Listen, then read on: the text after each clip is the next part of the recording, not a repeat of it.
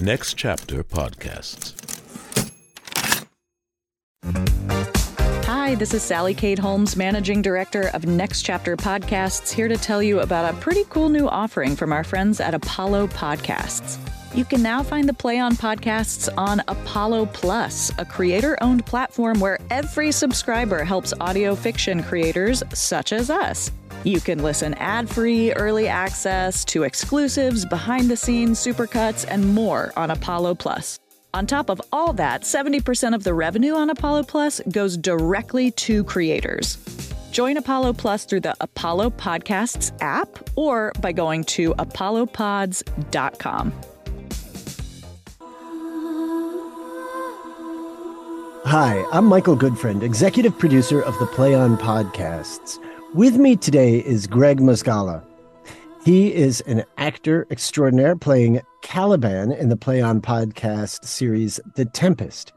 He's been in various productions with the Public Theater, the Manhattan Theater Club, New York Theater Workshop, Williamstown Theater Festival, the Huntington, the Kennedy Center. He received a Lucille Lortel Award for Best Featured Actor for his work in the Pulitzer Prize-winning play Cost of Living. He was nominated for a Drama League Distinguished Performance Award for the role of Richard in Teenage Dick by Michael Liu. Gregg is the founder and artistic director of the Apotite, a theater company dedicated to the production of works that explore and illuminate the disabled experience. As an actor and disability rights advocate, Gregg Mozgala believes in the transformative power of theater. After founding his theater company, the Apotite, dedicated to the production of works that explore the disabled experience, he's set to work commissioning his first play. I am honored to have Gregg Mozgala with me today. Gregg, welcome to the Play On Podcast bonus content series. Is this the first time you've played the role of Caliban? No, this is not the first time. I actually played Caliban in 2015, I believe, in a production at the Nebraska Shakespeare Festival in Omaha, Nebraska. Is that where you're from? No, not at all. That was actually my first time in the Midwest, period. I'm a Navy brat, but grew up predominantly in the Northeast. But North Carolina is where I say I'm from. That's where I went to high school, and that's where everybody kind of settled. I'm always amazed at how many theater artists are base brats from Army or Navy families. Why do you think that is? I think if you live that kind of life, you're constantly starting over and reinventing yourself. So I think there's something about like taking on various roles whenever you enter a new school or town or environment. When I was really young, we only stayed in places for like a year and a half at a time before we were uprooted and moved again. So there was a lot of that, just like starting over and having to kind of just find a new, where am I in this world? Who am I? Where are my friends? How do I adjust? How do I survive? So a lot of skills that I think also in the military, you're told what to wear, what to say, Yep. There's something very similar to that lifestyle, I think, in terms of this theater profession in that sense. Mm-hmm. You go where the work is. When did you know you were going to be an actor? So I grew up in a very athletic family, and so it was around seventh grade though that I took my first speech and drama class, and it was actually Shakespeare. My teacher's name was Christine Ryan, and we had all these various assignments, throughout the year, and then the first sort of acting assignment was pick a dramatic speech. And I remember it was my brother actually who said, "Why don't you look at the Friends, Romance, Countryman speech from Julius Caesar?" And that was the first. I did that in front of the class, and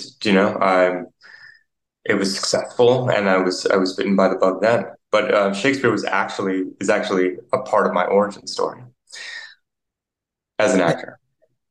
And from there, did you decide like this is just going to be? I'm going to go for it with everything I've got. What was the trajectory from there? Did you start to look for high schools that had a sort of performing arts pedigree, colleges? Where did you set your sights?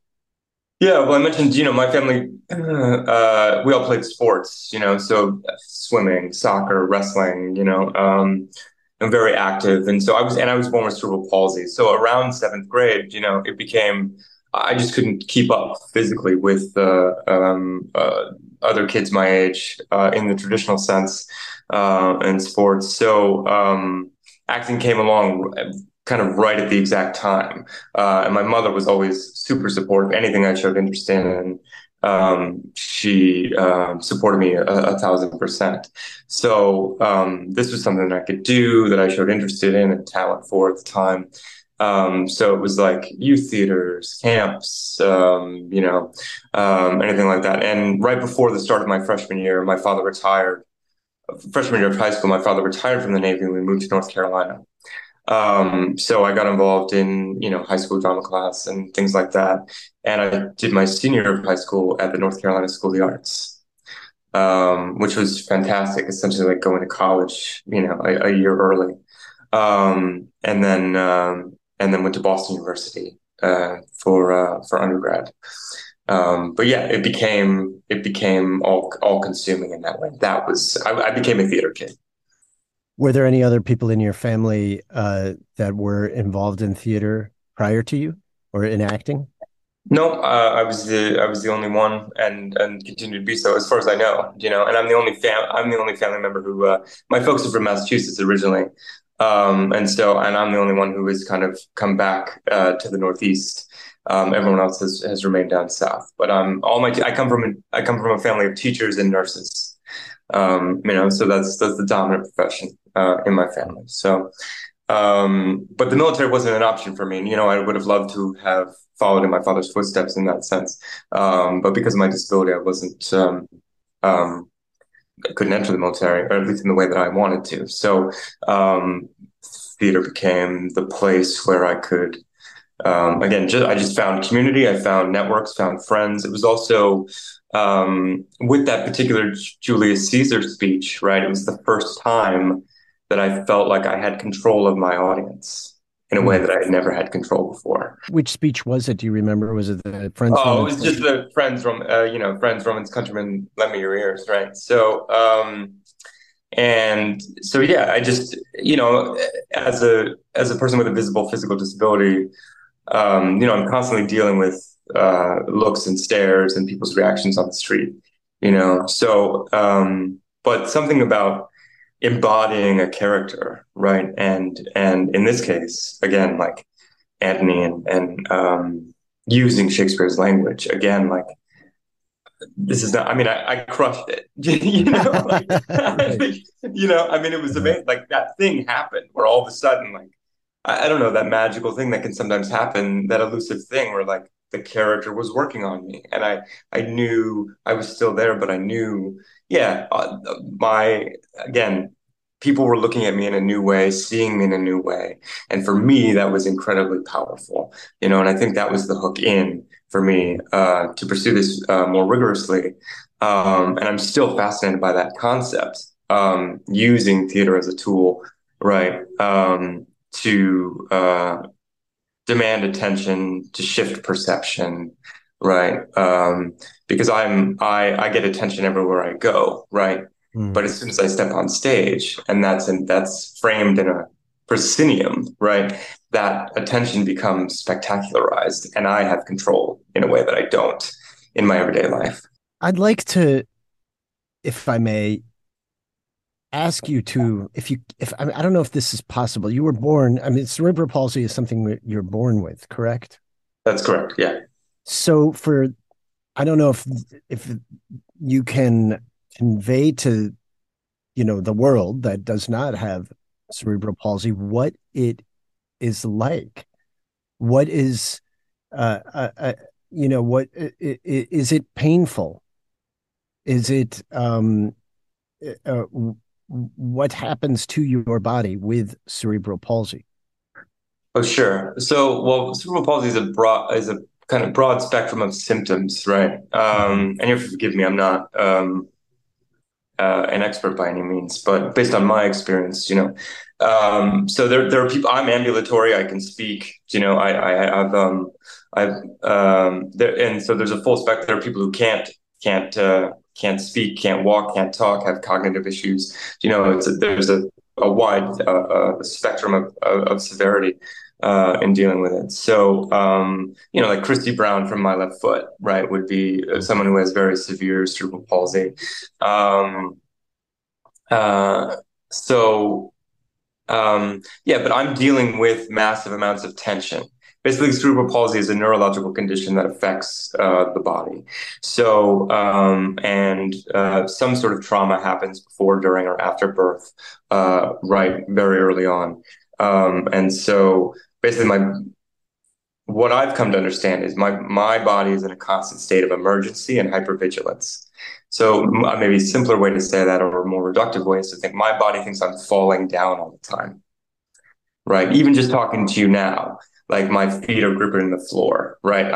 There's nothing, I'm perfectly fine. I'm sitting down. We're just having a normal conversation, but my body is operating from a place of kind of defense and emergency.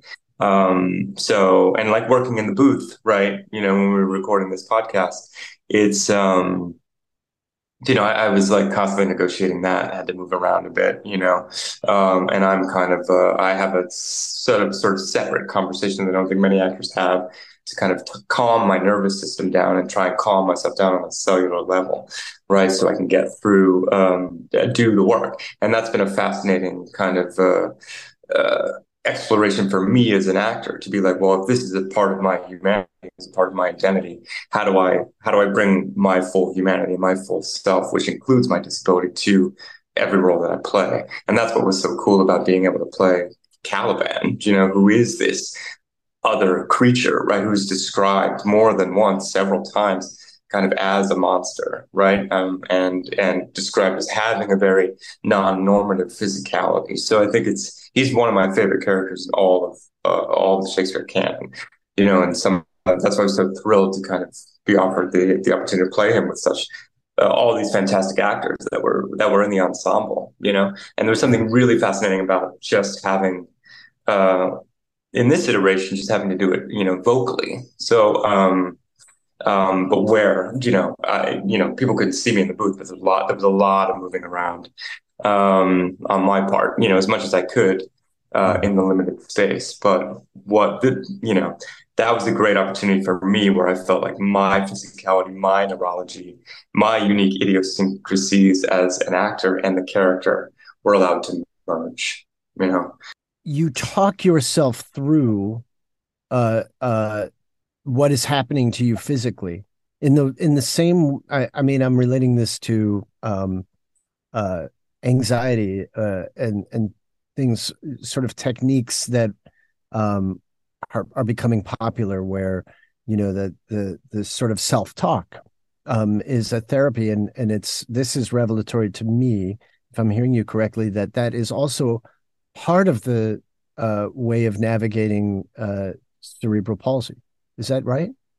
I mean, yes, it's a way that I've found, and I found a way in, to my body through dance and work with a choreographer, like a project I did several years ago. Like any other human being, kind of the root of all kind of positive and negative feelings and emotions are rooted in the physical and rooted in the body. And I would say the same is true for me. I'm just dealing with something, an extra layer, or there is another system in my brain telling my body to do something that makes me move differently than the majority of the population. So I know I should move with fluidity, and grace and ease, right? But there is, with every step, with every reach of a glass, with every syllable uttered, there is I am working through another layer of tension, and resistance that most people don't deal with. Which is, what do we work on as an actor, is finding kind of a relaxed or active neutral, right? So Right. my neutral is not your neutral, right? Like, so getting people to understand that, right? And even being able to articulate kind of what that is to somebody. I mean, you just asked me to articulate what cerebral palsy was, what's going on in my body, and that's a very difficult thing to do, you know. So how do we give language to something that is almost without it, you know? But that's why um, embodiment of character, whether it be Caliban, whether it be Prince Hal, whether it be Hamlet, whomever, you know, is really, I think, an awesome. It's an awesome exercise, right? But it's also, you could say, in a way, it's cathartic, right? To be able to say, okay, I am embodying this character.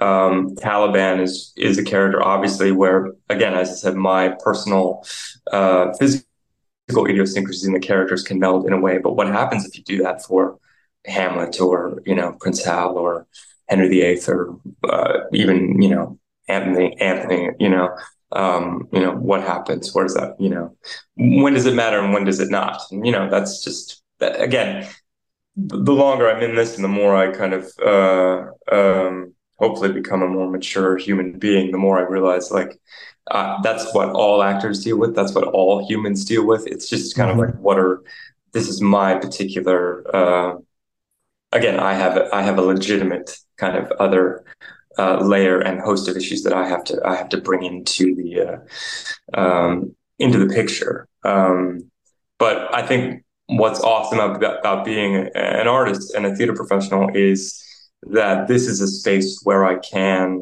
have learned to articulate those things. And I have to be in conversation and collaboration with other people. So, and what is theater but a practice of empathy, right?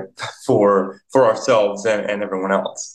So I think it's been really incredible in that sense. Not easy, but it's been an awesome ride. I want to examine something that you touched on, which is that sense of your body constantly being in a state of preparation to fall or reacting to the possibility of falling. When you're approaching a role on stage and you're working with the director and you're working with your fellow players, are you using that sort of that being on the precipice of falling to help guide your movements? What is the mapping process like, I guess, is the question. Yeah, I mean, again, that's really, mapping is such a fascinating term, right? Because I would say, just to clarify some things about cerebral palsy, again, I think it's like I have a heightened moro reflex, right, which is the startle reflex, which is our fight or flight response, essentially, right? So, so I would say that is very heightened for me all the time. And I would say, you know, I approach a role just like any other actor. You know, I think as I've grown older, again, I've had to work really hard to not work hard. It's almost like work hard to do less, right? And just say, like, I'm going to move how I move. I'm going to speak how I speak. I'm going to bring everything I can, you know, everything about who I am and my experience, right, to this character. The character still needs what that character needs in that moment from the other character or the other actor, right? It's just it may look different as I traverse the space or cut through the frame, right? But I think that's the great thing is, like, theater allows us to bring, you know, it's an art of flesh and blood, right? So what we're doing is showing, ideally, theater should conform to the people that are making it, and we want to reflect the entire spectrum of humanity on the stage and on the screen, right? So, and every character I embody is going to have cerebral palsy. There's nothing I can do about that, right? Like, every character I embody is going to have my particular physicality and my particular neurology. So, and I've spent decades trying to, like, hide it and or mitigate it or diminish it, right? Which is completely antithetical to good acting, right? So I'm just in a place now, thankfully, where it's like, how can I show up more fully to every role? And again, it's this wonderful, Caliban is a great, again, it's just like just an awesome opportunity where there's somebody who is described as physically different, right? And that's something I can really personally relate to and key into immediately, I think, in a way that maybe other people can't. You started a theater company. Yeah. Can you tell us about that? What was the impetus? How did it come together? I created it almost out of a sense of necessity, right? So I didn't see, I was only getting cast, or I wasn't getting cast. It was like I was only getting auditions for certain types of roles, and understanding that the industry or the field had no understanding, much less a nuanced understanding of what disability means, and so. I wanted to see my experience more accurately reflected on stage. That's all. Like I put it very simply, like that's what I want. And understanding that I don't know a lot about my personal collective history as a disabled individual, like living in the 20th and 21st century. So even though we have a very long history, right? Like even in Shakespeare, you got Taliban and Richard III, right? Arguably one of the most famous disabled characters in all of Western literature, right? So that was a real guy. I've seen his birth certificate. He was born, he lived, he died, he did all kinds of cool things. So I commissioned a bunch of plays, and one of the first plays that we did was, a modern adaptation of Richard III set in high school called Teenage Dick. Um, which is a published play and gets performed all over the world, and all this stuff. So I've been very keyed into Shakespeare probably since seventh grade, and right doing that Julius Caesar speech, because Shakespeare is, I think, a genius prophet poet, right? And he's used as a vehicle for all types of different communities to tell their stories. That's been done for the African American experience, the LGBTQ experience, Asian Americans, whoever it may be. Like, why can't we do that for the disabled communities as well? It's just a question I had. So it's an opportunity for me to just engage with my own communities, with non-disabled communities, and just make good work. It's a way for me to stay active and engaged in an industry that is constantly telling me that I can't be here, or at the very least puts a lot of obstacles towards opportunity in my way. So I'm not doing anything that different than so many actors or so many theater professionals have done. It's just like I'm just looking at who gets to tell those stories and who gets to participate in those stories, right? I'm trying to bridge that gap, right? Can you tell us just briefly what Teenage Dick, how it works? How did you make that adaptation? In a nutshell? Sure. Yeah. So I just had, it's funny. I was sitting in a coffee shop that I used to live on the Lower East Side for a number of years, and there was a coffee shop I would go to every morning. And I found a book on the bookshelf. I was just thumbing through it one morning, and it was essays on Shakespeare plays. And there was an essay on Richard III called The Angel with Horns, which I just thought was the coolest title. And obviously I've been obsessed with the character and the archetype for a while. But I just had the idea for the title. First, I was like, what if you said it in high school? Because in my kind of reading of Richard III and, the soliloquies in Richard III and Henry VI 3, I was like, this guy, there's something about this guy. Like, he's speaking to me. He says, like, particularly in Henry VI 3, right? Towards the end, he's like, I could wear my brother has all the luck with the ladies, right? Like, I could wear the finest clothes. I could do all this, I could be king. I could do all this stuff, and still people would see me like this, and that's like, I get that 1,000%, and there was something adolescent about him. I just felt there was something like, or about that concern that he was voicing, something that I really clicked into. And I was like, well, and so I was like, well, what if you said it in the world of high school politics? Like student council, right? Where the stakes in a teenage world are still life or death. Like everything feels life or death, right? And you have all these cliques and clan, if you supplant the kind of family dynamics with the different various groups and cliques and, all that stuff in high school and all that pressure, right? So that was kind of the impetus and the start for it. Also, I wanted to I don't actually like the play Richard III very much, but as an archetype and as a human, again, he was a real live human being who walked the earth, right? Mhm. I think that that's pretty. Why shouldn't we look at him, as somebody to kind of mine and investigate? And I also wanted to.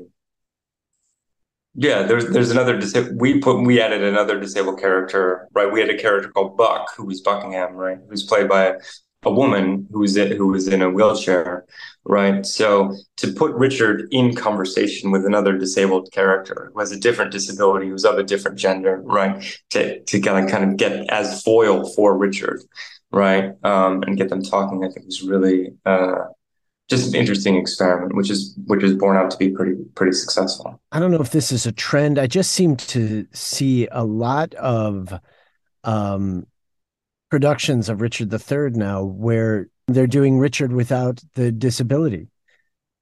What's your reaction to that? Um, Angry, I wouldn't, I would just say you wouldn't do Othello, right? Like, Hmm. you wouldn't look at Othello that way, right? Um, uh, I doubt you would do a production of Titus Andronicus where you didn't cast Aaron the Moor as a, with an actor who was black or African American or a person of color, right? So why are we not affording that same kind of respect to Richard III, who is identifiably, disabled? I can see why people would want to go there, but for me, it doesn't feel well thought out. It doesn't feel nuanced. It doesn't feel respectful. It's problematic on a whole lot of levels. Also, you have to understand, I come from a place where I am denied the opportunity and ability to and disabled actors are denied the ability and disabled people are denied the ability to have agency and voice over their own story and experience, Hmm. right? So it's another, and we wouldn't do that anymore, again, for race, ethnicity, and gender in a way.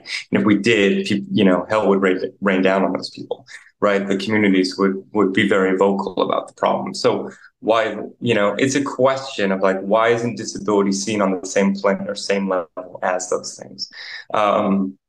And I don't have a good answer for that, but I think, again, I just don't think you should do the play anymore. There are certain plays we've decided you cannot do this play anymore unless you cast it appropriately and authentically, right? Hmm. Intentionally. And so why is that still happening with Richard III?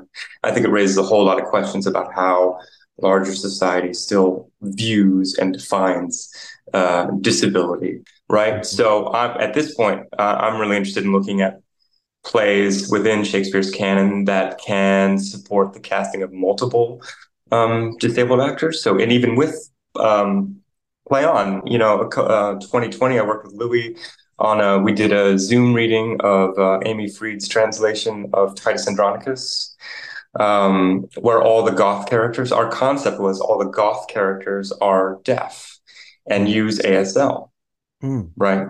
So because they would have been, and my thinking behind that was, well, the Goths would have been culturally different from the Romans. They would have had a different language, right? And all those hands and tongues get cut off, Hmm. right, throughout the course of the play. Hmm. So what happens, so here's an opportunity to cast half a dozen deaf, hard of hearing actors, right, who are speaking a different language, right? So you really, if you do that, does this cultural clash between the Romans and the Goths come across in a new way? Does the violence come across in a new way? If Aaron is also fluent in ASL because he acts as Tamara's lover, and yet can he act as translator and go between these two worlds? How does that amplify something new about his role or his sense of being a kind of survivor or manipulator in this society? So Hmm. again, these are kind of experiments that I have these theatrical experiments in my mind, with these Shakespeare plays. Shakespeare is infinitely interpretable. I mean, again, look on experiment, right? Like taking these plays and translating them into modern verse. I mean, again, and they're being done across the country. Like Yeah. it's a really fascinating exploration. Like what Play On and Louis and others there, you all are doing this in this fascinating, really incredible way. And there can be debate and about whether how people feel about that or whatever it might be, but the stories continue and they're brought to new generations. They're seen in new ways, heard in new ways, experienced in new ways, and that's how the lessons of these plays, right, I think, continue to affect our society and serve as an opportunity to look at ourselves, right, in as our society progresses. Have you actually been cast professionally as Richard III yet? I have not. I've been in a production of Richard III where disability was not a part of the main character. Oh my Um, goodness. That must have been excruciating. it was a complicated, fascinating experience. Yeah. Let the world listening to this podcast take note that Gregg Mozgala has yet to play Richard III in a professional production anywhere in the US, Canada, or Great Britain. Putting that out there. Just putting that out there. He's an award-winning I mean, I'm actor. playing in Zagreb, Croatia. I don't, I'm wherever. Um, So, but I think it's interesting, right? Because you could say, like, what are who was it that said they may not be history plays? Somebody said, I heard it recently. They're not history plays; they're political plays, mhm. right? So again, and why look at that play about the rise of an authoritarian, when we're facing this, writ large in society, why do these plays come back, right, at various times? Why do we choose to do, during the Bush 2 administration, Richard II was being done a lot, like, so I remember, so who knows what will come, next. I wonder, so back to the question, kind of the flip side of one of the previous questions is, how do you feel about actors who are not disabled? Let's go to Daniel Day-Lewis, right in My Left Foot. Mhm. Um, what is your reaction to actors who don't have disabilities playing characters that do? I think in 2023 that shouldn't be done anymore. Okay. It's as simple as that. Like we're in the third year of the second decade of the 21st century. Mhm. Like do the work, like find the people.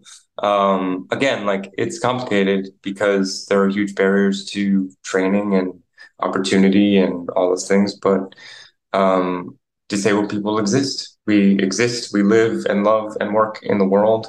And again, if you wouldn't do that if we know that it's wrong to do that for people of color or people who identify as LGBTQ plus, right? Mhm. Then Mhm. why not afford that same respect and same rule, for lack of a better term, to deaf and disabled characters?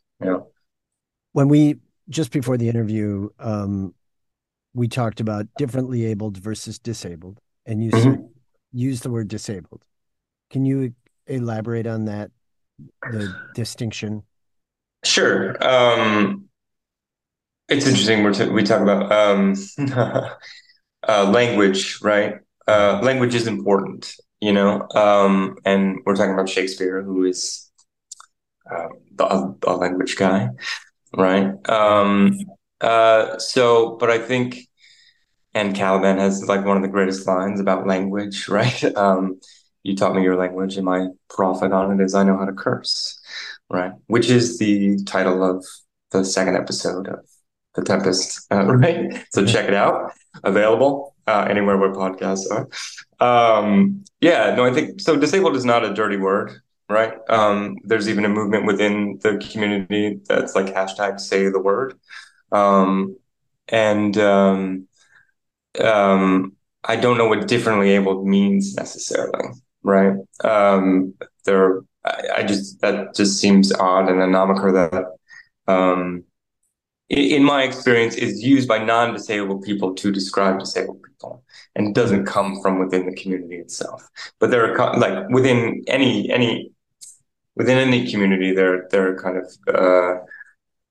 this is a discussion, right? But I just, like anybody else, like you would say, how do you like to be, anybody else from any other community, the transgender community has been really good at this, like being very clear, we know, how do you like to be referred to, right? And I think that's a question that works across disability and deafness as well. Like, who might, what do you prefer as an individual? So that's my personal preference. I believe it's rooted in kind of community politics, from my understanding. But at the end of the day, like, you can't go wrong by just asking the individual, what they prefer. Mhm. Um, yeah, but I'm kind of fascinated by that discussion.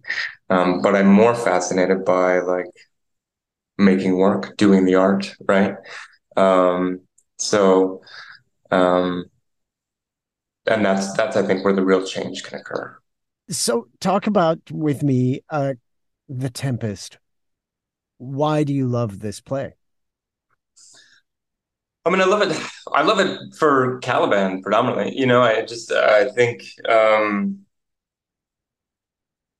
it's actually I don't know. I don't know if I love the play. The play is a huge curiosity to me. Mm. I think, and the more admittedly, I'm not great at reading plays. Like, I need to kind of hear them out loud. And I think what's great about, what was great about the Play On Festival, what's great about, what we just did, with rehearsal and recording is like the opportunity to just hear it and hear it from the mouths, right? Hear it embodied by all these fantastic actors, right? That I've admired and been in awe of for years, like seeing their work. Um, like makes it, just the action of the play clearer for me, but actually makes me just have more questions about the play. Hmm. And because what a bizarre, it's a bizarre story. Right. It's a really kind of like fascinating story. What I love about um, Caliban and his relationship to Prospero and Miranda is the family dynamic that they had, presumably for so many years, that was suddenly, there's a rupture there because of what they say, happened between Caliban and Miranda. What they say, Um, meaning that Prospero says you tried to rape my daughter. yeah, yeah. Well, Yeah. and Miranda feels that way too. There's obviously something happened, Yeah. and Caliban has alludes to, I used to be king of this island. Prospero used to be king, like, or duke, right? Like ruler, and so it's just interesting, like the connection there, the similarity between the two, and Prospero is committing a similar crime to what was done to him, right? That he may not be aware of or conscious of, or he's doing it intentionally. I just think that as like foil in that instance, I find that really, really fascinating and interesting. Because Caliban has some of the most beautiful speeches in, I think, all of that whole "Be not afeard, don't be afraid" speech, right? Right. Is so beautiful. Um, but again, again, as an archetype, he's fascinating to me because he is somebody who is, regardless of how you define him, he's different. He's somebody who's other in this world, Hmm. right? And yet he speaks with kind of grace and beauty, and has I think a sense of self, right? But I'm really, what it draws me to that is kind of the family unit there, and the real, even though he's someone who is stripped of his humanity, and kept, is oppressed, right? I think something about his soul, spirit, and humanity really, really comes through.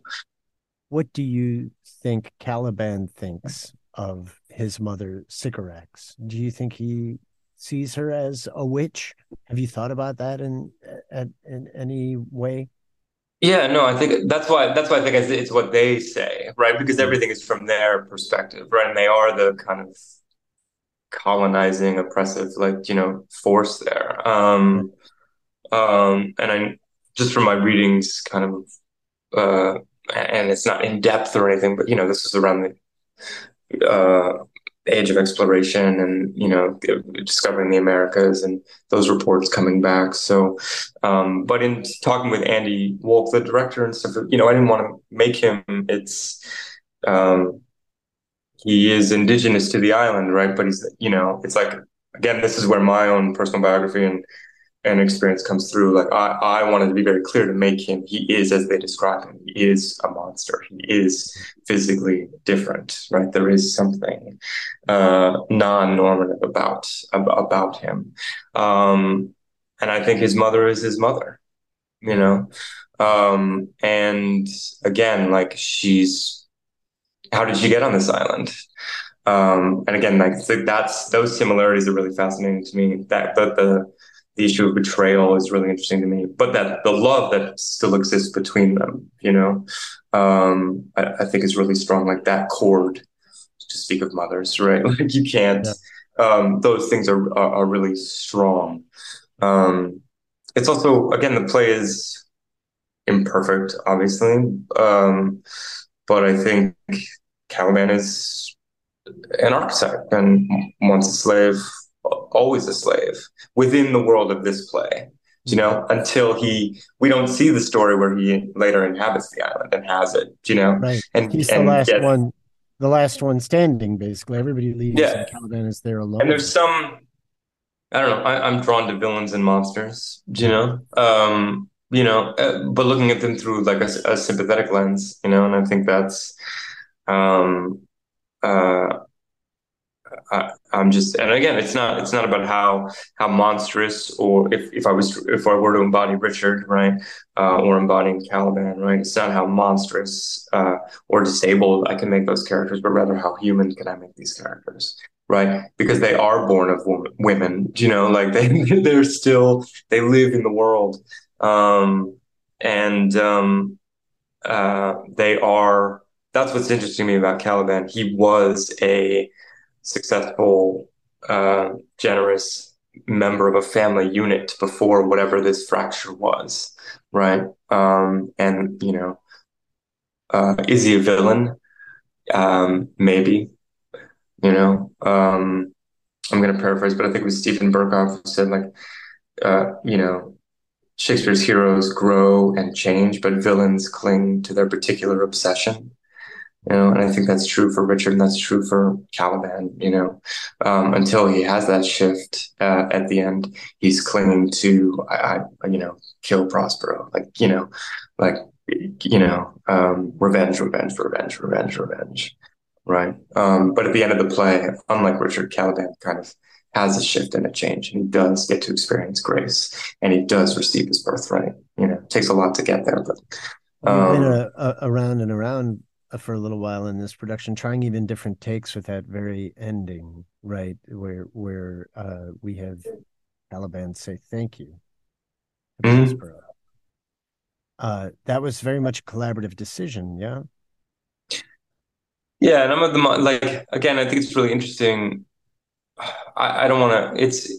I'm more of the school of like, don't try to be more clever than Shakespeare, or like Yeah, present it as it is, um, uh, because it's Shakespeare was a contemporary playwright of his day. It's difficult to like put all of our 21st century knowledge and awareness onto these plays. I think it's important, right? But there's something where it's just a question, like, where is that line between just like presenting the work as is and informing it with everything that we're aware of today in terms of cultural consciousness and whatnot. And where is that our responsibility, and when do we leave that up to the audience? Yeah, I think these are all questions, but it wasn't. It's interesting that nothing. This isn't a criticism, but no conversations about like the continual use of like monster, deformed, or anything like that came up. right. Um, you know, uh, so um, and I'm the type of person who wants to kind of dive into those things. That's so interesting and so kind of, you know, um, such an important thing to open up uh, is, I think, that people working with somebody who is disabled, right? or working with getting into the really difficult things, people don't want to talk about it. Like, let's not talk about it. Let's just do it. Right. And that it is important to go into a process and say, hey, what are the boundaries here? Like, what do we, where are there boundaries? Or is it just, hey, whatever you feel comfortable with, throw at me, you know, I'm open to talking about addressing things directly, you know, things like you can say disabled, right? Right, But sure. how important that is to kind of um, lay the groundwork, you know, and it is interesting that because I didn't even clock it really until till just this moment. Like we did not ever really have that discussion. Strange as it may sound, we just went into it like, yep, you're playing Caliban. This is the language. Let's go. I also think it's a larger issue of like one thing I've learned, and one thing that I'm working to correct in my own small way is like people don't feel like they, again, you have to ask like what's the right word even in speaking about disabled people, right?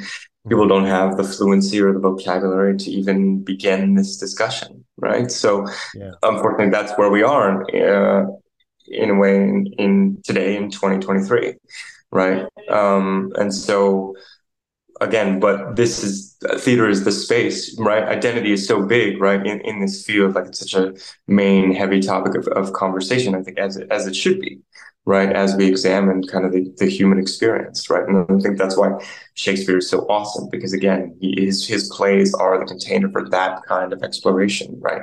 And he has been utilized by people in theaters of different communities to kind of inject their own experiences and their own stories through his characters, right? And how do we see the world differently, right? In these plays that we know are familiar to us in some way. Why does he persist? Yeah, so Caliban is just kind of one of those like immediate, kind of very apparent examples. Right. But again, it's still, even though he's living with, he's still somebody who exists in the world and interacts with anybody. And I think that's when you put someone like me into the role, does that suddenly become a radical, innovative act? I don't know. Hmm. I'm of the mind to say yes, Yeah. right? Just because you don't see, you know, you don't see deaf and disabled representation as much as you should. So, but at the end of the day, I still have to show up and do my job, and I'm part of an ensemble, and I'm part of like Yeah. so. And at the end of the day, I'm just an actor who wants to work. So it's so like, it's keeping all of those things kind of in context and um, in negotiation with each other. And at the end of the day, I was just happy to have a job and get to work with such cool people and um, say such cool stuff. It's really, really fantastic. And the experience is, again, that's for me, it was really interesting to be in the booth where it's just nobody, I don't have to deal with eyes on me, right? Mhm. We're working in a different way, right? We're working through the ears, right? Yeah. And I think what I've listened to so far, it's incredible, right? Just to be able to sit back and let your imagination, go on this story, and to be able to hear the story in a new way, I think is really, really fascinating. So Totally agree. And you do a brilliant job. We got to wrap up, but I just want to ask, what are you working on next? Do you know? I'm working on kind of a large scale kind of Shakespeare project. As we've discussed, like I have a unit of plays that I'm looking at. Titus Andronicus, As You Like It, Midsummer, and maybe a look at like Richard III, or just Richard, right? Richard of Gloucester through Richard III, and those plays and like what happens when those plays become inclusive of deaf and disabled characters, what more pops about that play. But Play On was really instrumental, helping with that Titus production from 2020, that reading to kind of a sort of a first kind of a proof of concept experiment to kind of bring that to light. So we're hoping to like bring those, continue that exploration and bring those to production. So it's a lot of fundraising and negotiation and conversation around that. But Shakespeare, Shakespeare, Shakespeare all the way. Gregg Mozgala, you are just a terrific artist, a great human, a phenomenal activist. I want to thank you so much for all the work you're doing. It's just a real privilege to have you be a part of this cast and to do such a brilliant job with Caliban. I really look forward to the rest of the series rolling out and to working with you again. Thanks, Michael. Lovely to see you. Best to the fam. Talk to you Thanks soon. to you too. All right. Take care. You've been listening to the Play On Podcast bonus content series. You can learn more about the Play On Podcast at Next Chapter Podcast website, ncpodcasts.com. That's N as in next, C as in chapter, podcasts with an S at the end.com, where you can find other Play On Podcast series and interviews, along with talk podcasts like The 500, The 10, The Tough Juice Podcast with Karan Butler, How I Got Green Lit, and a whole lot more. I'd like to thank Jeremiah Tittle, the founder of Next Chapter Podcasts, and our editor and sound designer is Justin Cortez. Be sure to subscribe to Next Chapter Podcast for updates on all the latest content, and don't forget to rate and review our shows. I'm Michael Goodfriend, and I look forward to sharing more incredible works in the Play On Podcast series with you, along with lots of enlightening bonus content at Next Chapter Podcasts.